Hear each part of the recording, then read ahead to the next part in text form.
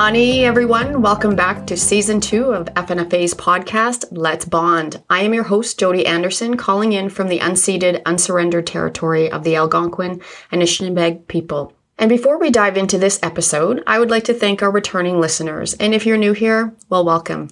And thanks for tuning in. So let's get started with today's episode. We're talking about the infamous Clearwater transaction. And I have a very special guest today, Chief Terry Paul from Member 2 Nation. Welcome, Chief Terry. Good morning, Jody. How are you this morning? Not too bad. The weather is clear here in Cape Breton, Onamagi. I know I'm a number of hours ahead of British Columbia, but we seem to talk quite a bit, that province and us. Absolutely. And as I understand it, one of your partners in this Clearwater transaction was actually from British Columbia.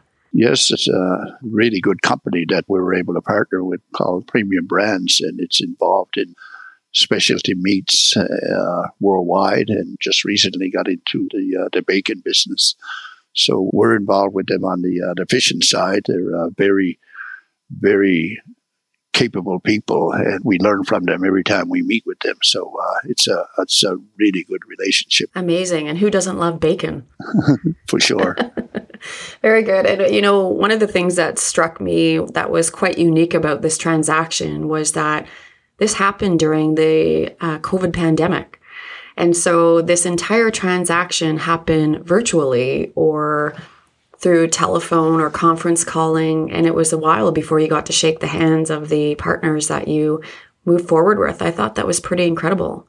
Yes, we certainly felt that too. It was just an amazing feeling. You know, it was kind of like surreal, like, you know, where you don't see your partners. You know, as you mentioned, we began the discussions during the COVID-19 pandemic in 2020. And we did the deal entirely virtually, and we closed the deal early in 2021. That is something else, but congratulations to you, because it probably took a little bit more effort. And certainly this is where the benefit of technology comes in, where you can see someone's face, you know, as you go through this entire process. Yes, for sure. Like you said, you know, we believe that we ended up with the best partner we could have, you know, in this situation. And because we have just shared values and the vision of our companies. You know, the process of selecting Premium Brands was a very rigorous process, a very thorough process. I think when we first started out with the company being put up for sale, there was over 50 interested parties. I think about almost up to 70, I think, at one time. We narrowed down to a number of them that were very serious about working with us. But we felt that Premium Brands offer back to us, saying that why don't we go like 50-50 on the ownership, and that would be the partnership, and it would be an equal partnership. We thought about that, and we felt that was the best deal that we could come up with at the time. We knew, and we told any prospective interested parties that we wanted to own 100% of the company, you know, and eventually, not to start off that way, we ended up with this 50% partnership we felt was the best one that we can come up with, as I said before. And with the proviso that if they were ever to sell, which they don't intend on to, but if they were, that we would have the first right of refusal, which is we're happy with that. You know, this just attracted so much attention, and it got so many people interested in terms of how this happened, and everybody's looking at and wants to be at the decision-making table. So even a 50% stake, it's not a minority stake.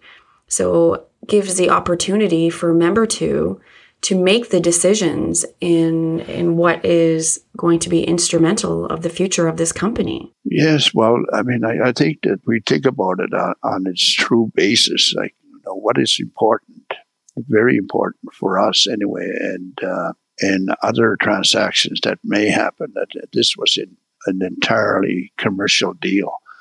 There was no government involvement other than reallocating the licenses to what we call the Indigenous, the Mi'kmaq Coalition of 7 First Nations in the Atlantic that actually own the species, that own the licenses.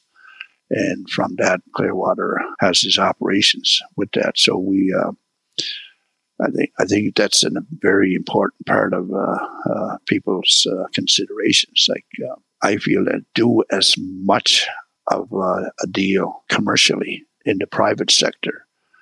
We found out that it's much better to deal with the companies, with the private sector, because happily we realized that the people that owned the company wanted to do that with us. Like they really wanted to, as part of their reconciliation with us, they wanted to do this, and it feels good when you have private companies, private people wanting to make business deals with Indigenous people and communities.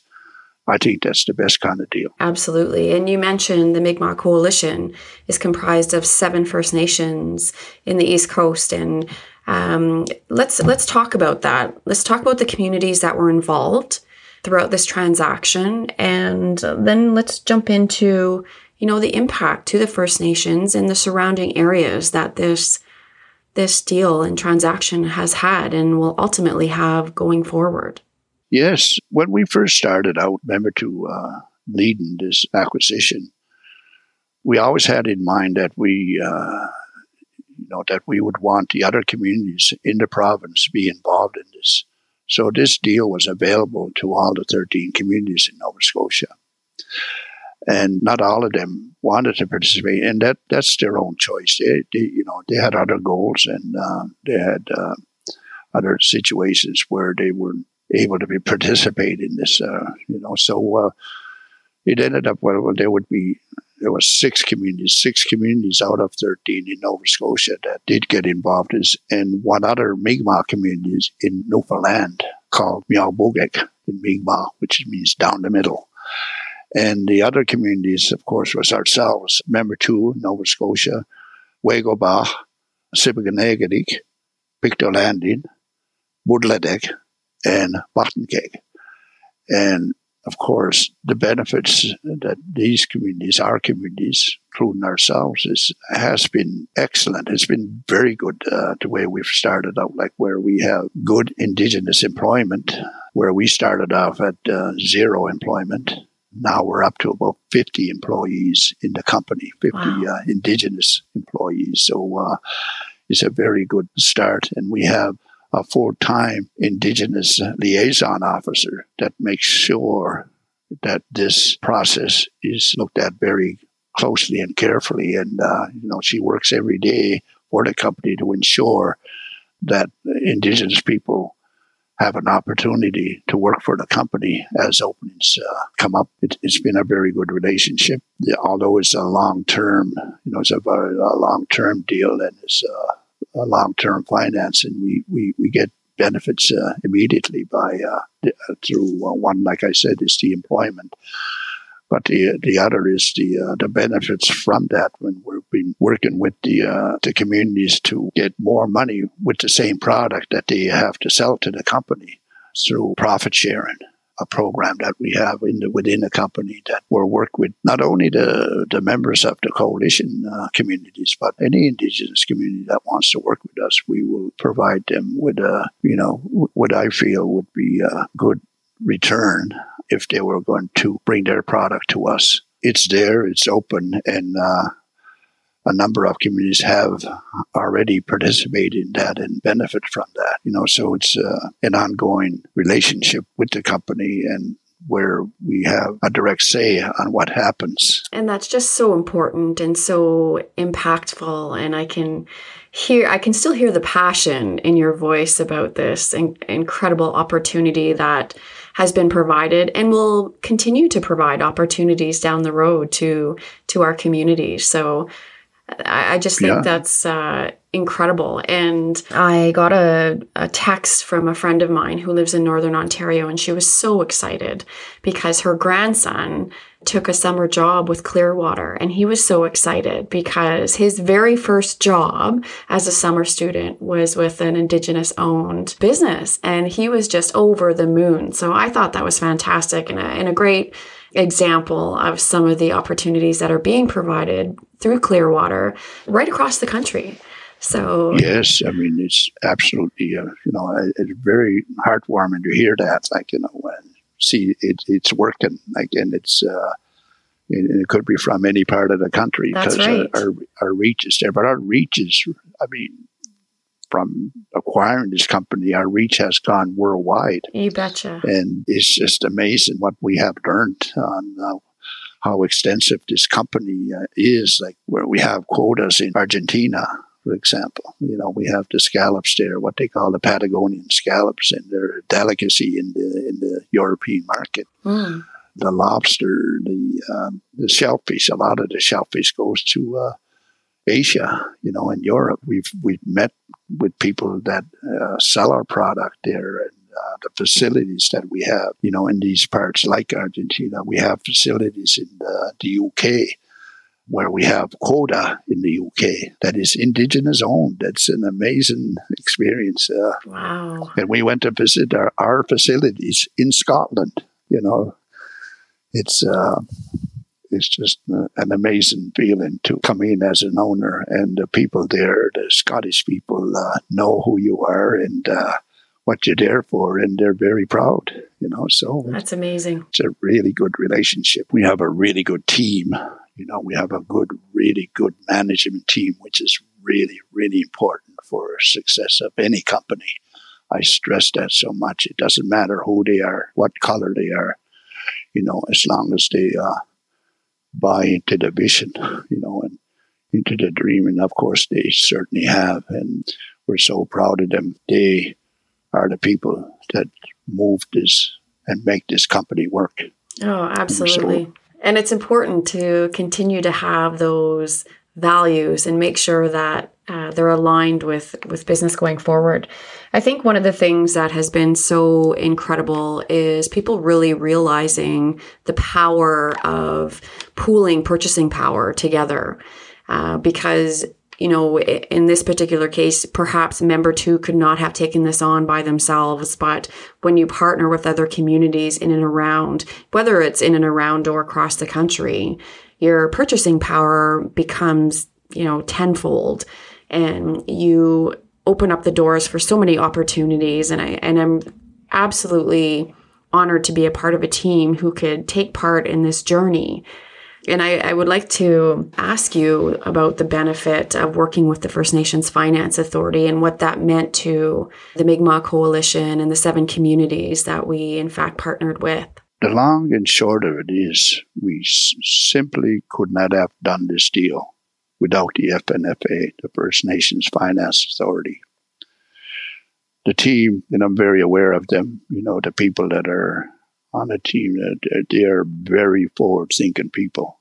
They recognize opportunities, and they too share the vision, that we have in our communities. They certainly share the vision that Member 2 has, because we work very well alongside of them, and they've helped us tremendously. Like I said, without them, this deal wouldn't have been done. Without them, this what we call a transformational deal that is rooted, like I said, the owners in economic reconciliation. It would not have been possible without FNFA. Amazing. And again, we say at the FNFA, Chief, that every loan tells a story. And this was such an incredible story to tell. And I can't wait to interview you 5 years down the road and say, tell me where this story has taken you and the impact that it continues to bring to the community. I have an aunt who lives in Sydney. And when I was out in Member 2 a couple of years ago and I went to visit her, and she said, what do you think the chances of Chief Terry Paul running for the mayor of Sydney are? And I thought that was extraordinary because it's not often you hear that. And I thought, what an incredible tap and respect to Member 2 and the things that you and your leadership have done. And I know that you're backed by an incredible team as well. And, I have so much respect for the way that your community thinks and pushes forward and perseveres, because it's truly a testament to goals and priorities and what you want to bring to the community and surrounding areas. Member 2 has been so impactful, and I just, everybody knows about Member 2. And I'm certain that, whenever the next deal comes on board, people are going to be putting up their hands left, right, and center because they know the incredible work that you and your leadership have done. So I thank you for that. Continue to bring positive change to our nations and our country. And I know people all over the world are looking at this transaction and want to know more. It started off a little community in Cape Breton and Onamagi, and now it's gone absolutely global. I appreciate that very much, and I assure you there are more deals to come. I look forward to it, Chief Terry, and I can't wait to come back out and visit the community again, because every time I'm there, there's just something that I learn, incredible people that I meet who have become friends. And I want to say miigwech walalan for your time today, and really look forward to our next interaction. You're very welcome, and you're very welcome to visit our community like anybody else in the audience. That wants to visit our community and wants to find out more about how we do things here. The best way is to come in person, and I assure you that you would be very welcome here. Miigwech, Chief. Waladio. Thank you for listening. Again, if you enjoyed this episode and want to learn more, please subscribe, share it with others, post about it on social media, or leave a rating and review on your podcast provider. To catch all the latest episodes from FNFA, you can find us on LinkedIn, Twitter, Facebook, and YouTube. Miigwech.